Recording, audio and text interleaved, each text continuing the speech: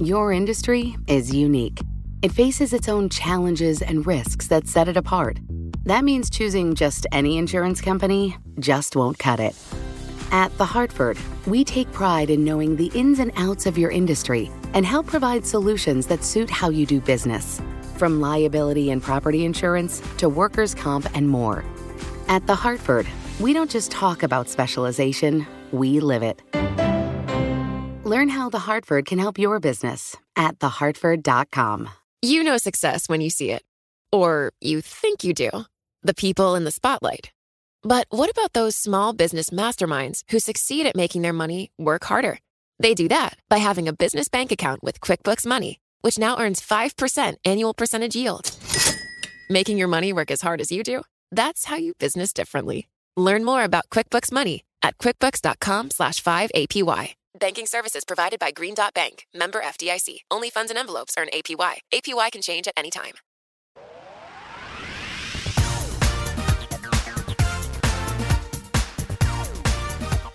Hi, and welcome back to Material World, the show where we dig into all the things you spend your money on.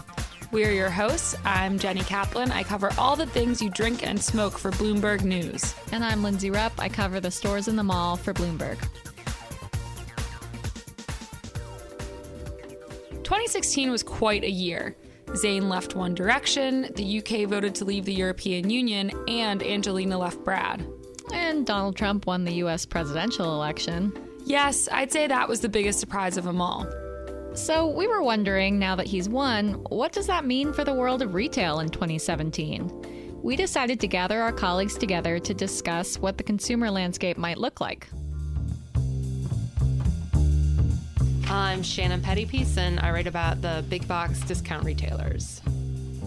Matt Townsend, cover retailers like Best Buy and big brands like Nike. Lauren Coleman-Lochner, I cover distressed retail and also consumer products companies. Stephanie Wong, I cover luxury brands and beauty companies like Estee Lauder, Coach, and Michael Kors. Craig Giamona, I cover packaged food companies and grocery stores.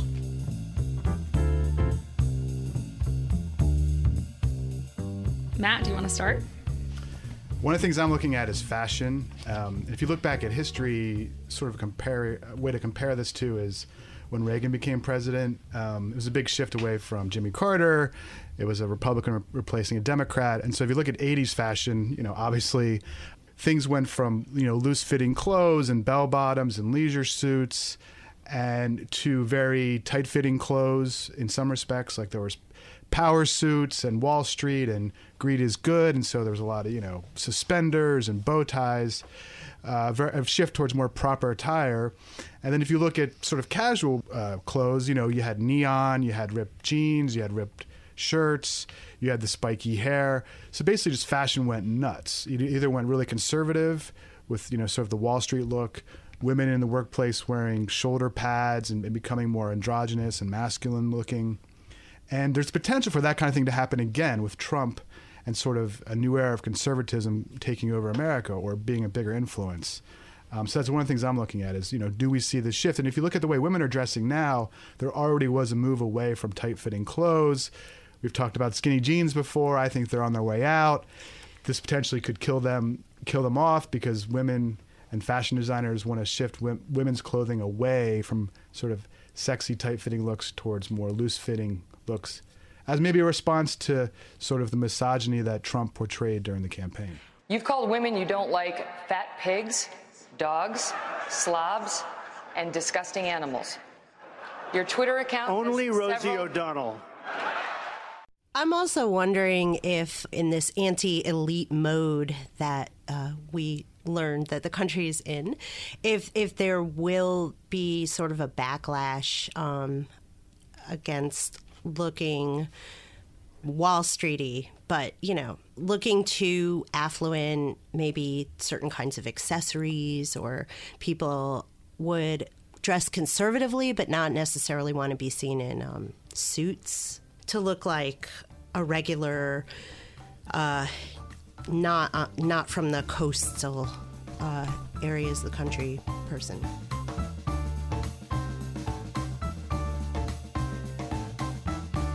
I think what I'm interested in the Trump presidency is how that might, a closed economy might affect tourism as well.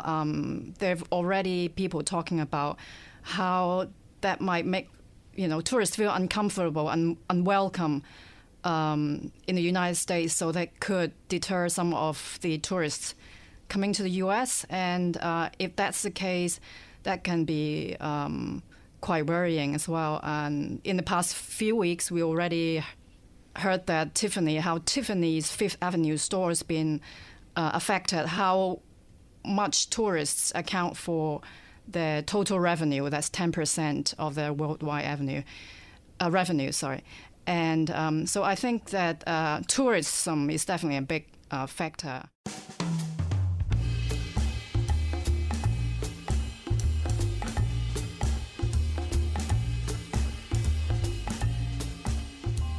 Well, just to circle back to fashion for a minute, Melania Trump is a former model. Ivanka Trump has her own fashion brand. Donald Trump has his own apparel. Could that at all affect fashion, do you think? Or politics? Potentially. I mean, usually the way a president dresses doesn't have that big of an impact on fashion, with the exception of the Kennedys, which were very influential. I mean, it could. I mean, the fact that Melania is going to be a very stylish first lady, that could have an effect. But I don't think the way the people in charge dress really matters. It's just the overall feeling of the country. And just one other thing on fashion that I wanted to talk about that I'm also looking at is beards. So the facial hair, beards, these really long beards that men are growing, it's kind of been a trend for like 3 or 4 years now. And, one of the explanations for it that I've heard that makes a lot of sense is that it was a sort of reaction to, even if it was subconsciously, to the spread of feminism, right? And so this trend forecaster that I talked to a lot was telling me that he thought if Hillary got elected, the beard trend and sort of these outward presentations of masculinity would only increase because men, even if they're not, even liberal men, not necessarily just conservative men, would subconsciously kind of interpret that and, put out more forms of masculinity. But so now that Trump won and he's such an authoritative kind of masculine figure, maybe that trend kind of dies away and that men don't feel the need to be as overtly masculine in what they're wearing. The flannel thing's going to go away. The beard thing's going to go away. Wearing work boots all the time. That could be one potential thing that could happen here, that because we have a commander-in-chief like Donald Trump, that men don't feel the need to be as masculine, which has actually been an issue. So companies like P&G in the past have called out this whole hipster or scruffy look as having impacted their sales of razors and associated products. Yeah, so it could be a boon news for the razor industry. Yeah. It does seem like an issue that might come up, though, for companies like P&G, as well as companies that all of us cover, trade deals with NAFTA, with the TPP. I mean, I know that some of the beer companies, for example, that I cover, and alcohol companies really rely on imports from places like Mexico, and getting rid of NAFTA could be a really big issue for tequila makers and people who import things like Corona. You go to New England, you go to Ohio, Pennsylvania, you go anywhere you want, Secretary Clinton, and you will see devastation where manufacturing is down 30, 40, sometimes 50%. NAFTA is the worst trade deal maybe ever signed anywhere, but certainly ever signed in this country. And now you want to approve Trans-Pacific Partnership. You were totally in favor of it. Then you heard what I was saying, how bad it is, and you said, I can't win that debate. But you know that if you did win, you would approve that, and that will be almost as bad as NAFTA. Nothing will ever top NAFTA. Well, if there's retaliation, that's obviously a huge issue, right? If they're, companies like P&G have half their business or more overseas, so you need to have those agreements in place. I think the general idea I've heard is restricting trade, making trade more expensive, would increase the costs of a lot of goods. There's been a lot of talk, like on Twitter and some of those social networks, about the cost of sneakers going up. Almost every sneaker you buy is made overseas for the most part, with the exception of a few little brands. So consumers could be paying more for their Jordans. They could be paying more for any kind of apparel they wear, basically. So that's one thing to look out for. I mean, the big sort of unwritten story about a lot of what's happened in America over the past 20 years is a lot of things have gotten cheaper because of deflation, especially in apparel and footwear, because the costs of making it overseas has made it cheaper. So you can actually buy more shoes and clothes with less money. So that could change under Trump.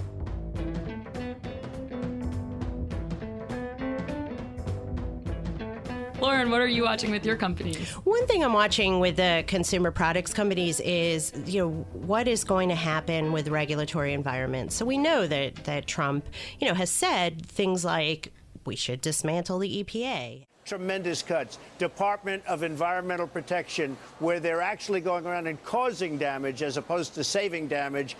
Tremendous amounts of money. Okay, so you're going to go with a cleaver fraud, through. Tremendous abuse. All right. Now.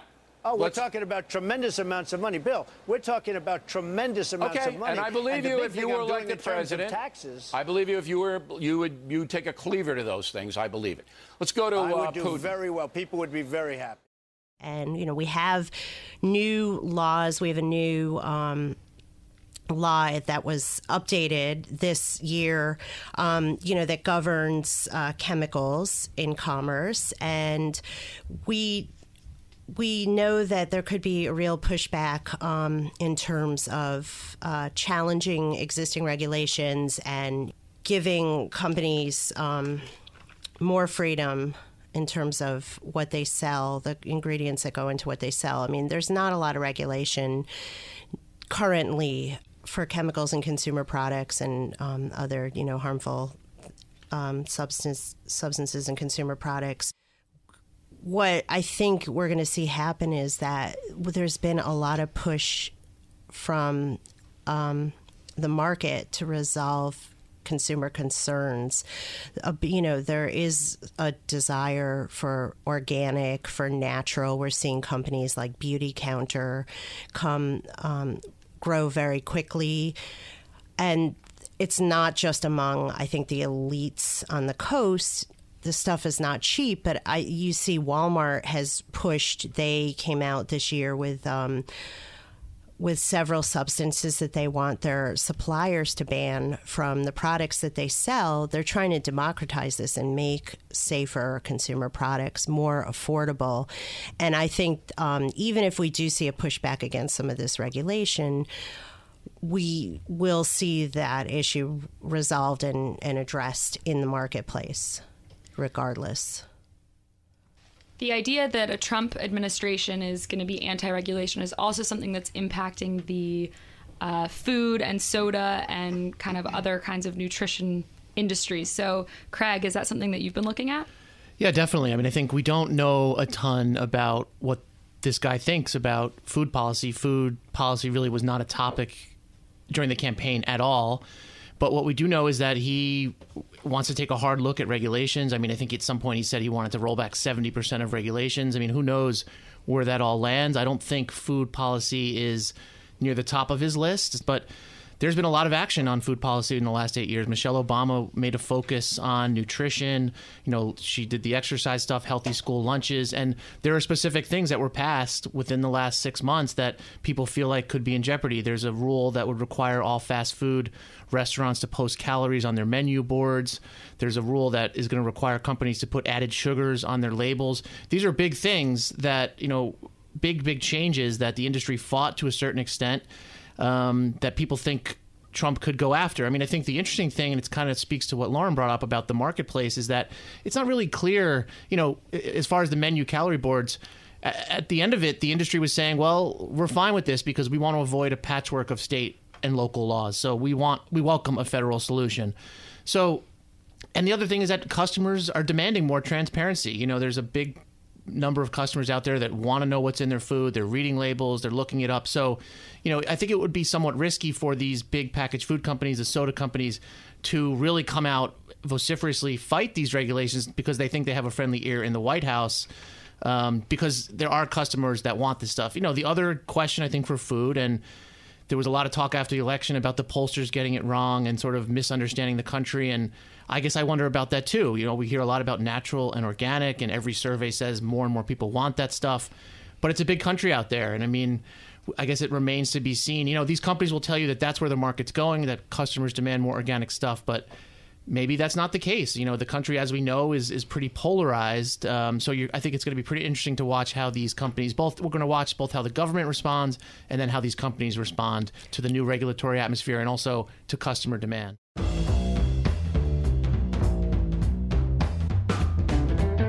When it comes to things like food and beverages, I think at the bottom, at the end of the day, what these companies need and what people buy on is taste. And so I think that if government regulations are rolled back, we might see a real move away from the push towards healthier products. I think on one hand, consumers definitely are pushing for it, but it's a good question, Craig, whether that's all consumers or whether that's really just the people on the coasts. Right. I mean, there's no question that the First Lady put pressure on these companies just by talking about this all the time. And, it's just a fact of life that these corporations want to be in the good graces of the White House. And, we don't know a ton, like I said, about where this is all headed for food policy, but the tone is going to change. I mean, we don't expect Melania to kind of take up the mantle of nutrition, and Michelle had her garden at the White House. All that stuff matters. I mean, we've seen a great example of this play out recently with Kellogg. Ads for Kellogg and a bunch of other brands were being served by a third-party vendor to the website Breitbart, which is, it's a controversial website. Their ex-chairman, Steve Bannon, is closely tied to Trump. He's now the chief White House strategist. People started screenshotting pictures of Kellogg ads appearing on Breitbart, tweeting them out, and Kellogg said they're pulling the ads. So, I mean, I think this is something that would have not have been controversial before this election. They do edgy stuff on that website. Corporations try to stay away from that, but we see that there's a backlash against that. Now there's a boycott of Kellogg. So I do think we're running up against how sort of polarized the country is. And it's difficult because these brands want to avoid controversy at all costs. They want to sell to everyone. Breitbart readers eat cereal too. So Kellogg found itself in a very tricky spot by pulling those ads. And, I think we're going to see sort of more of that because the country right now, obviously very, very polarized.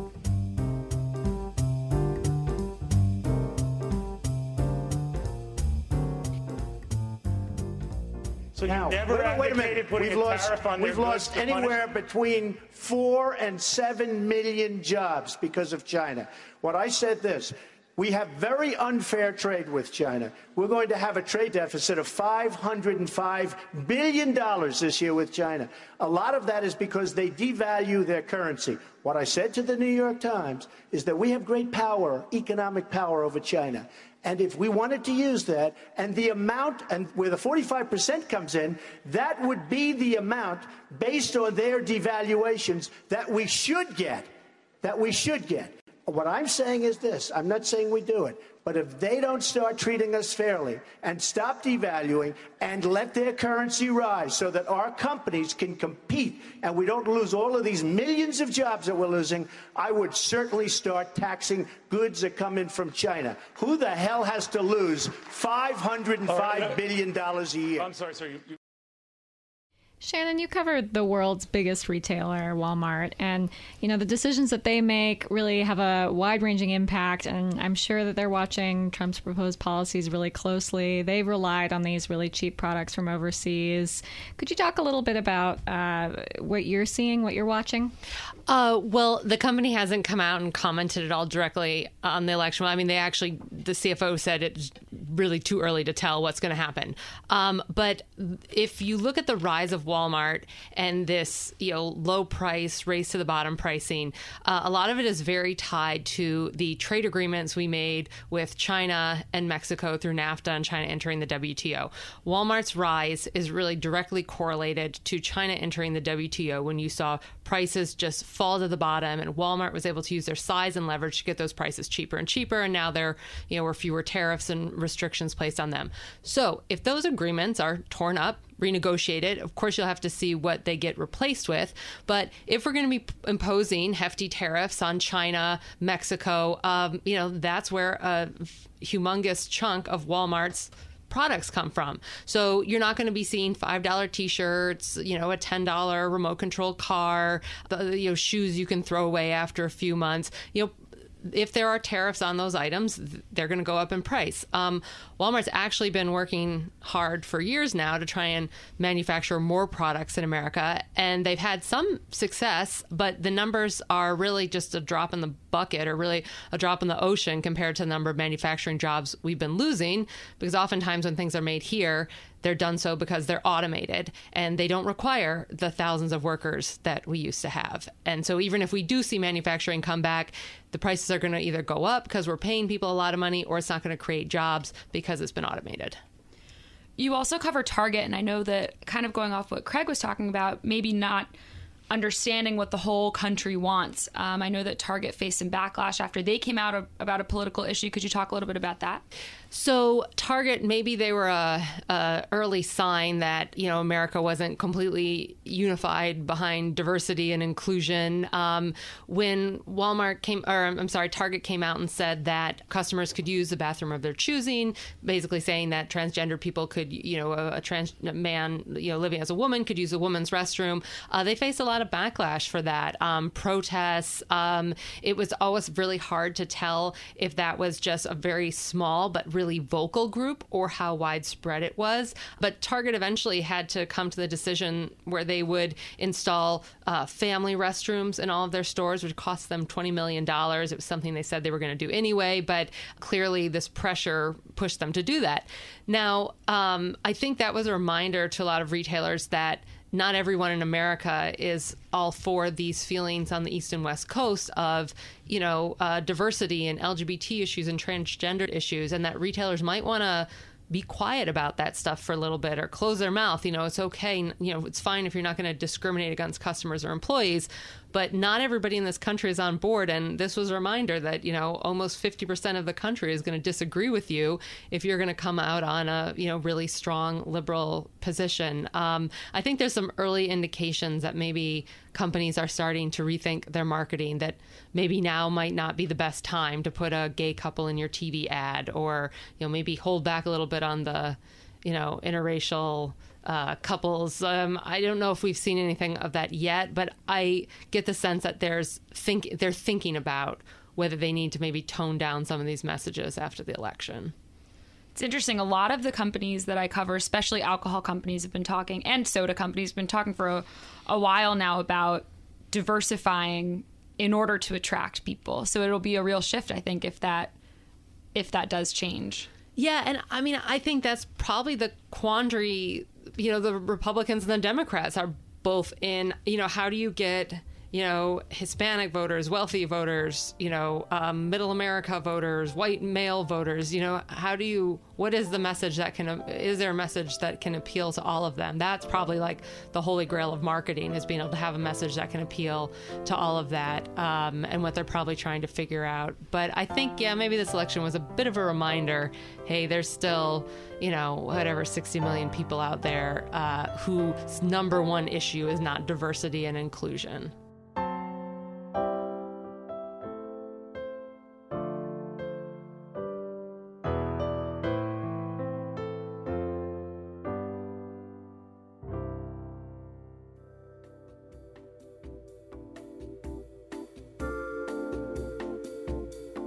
That wraps it up for Material World in 2016. Thanks for listening. We're taking a quick break to prepare for 2017, so we'll be back on February 7th. If you're missing us in the meantime, catch up on all of our old episodes on iTunes, Pocket Cast, Stitcher, or the new Bloomberg app available on Android and iOS. This episode was produced by Liz Smith and Magnus Henriksen. The head of Bloomberg Podcast is Alec McCabe. Talk to you in the new year.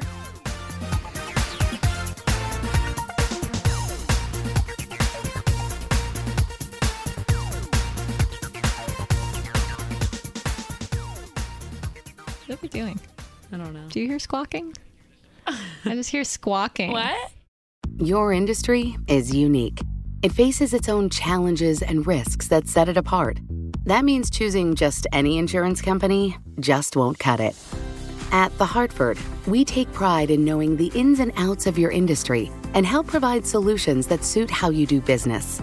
From liability and property insurance to workers' comp and more.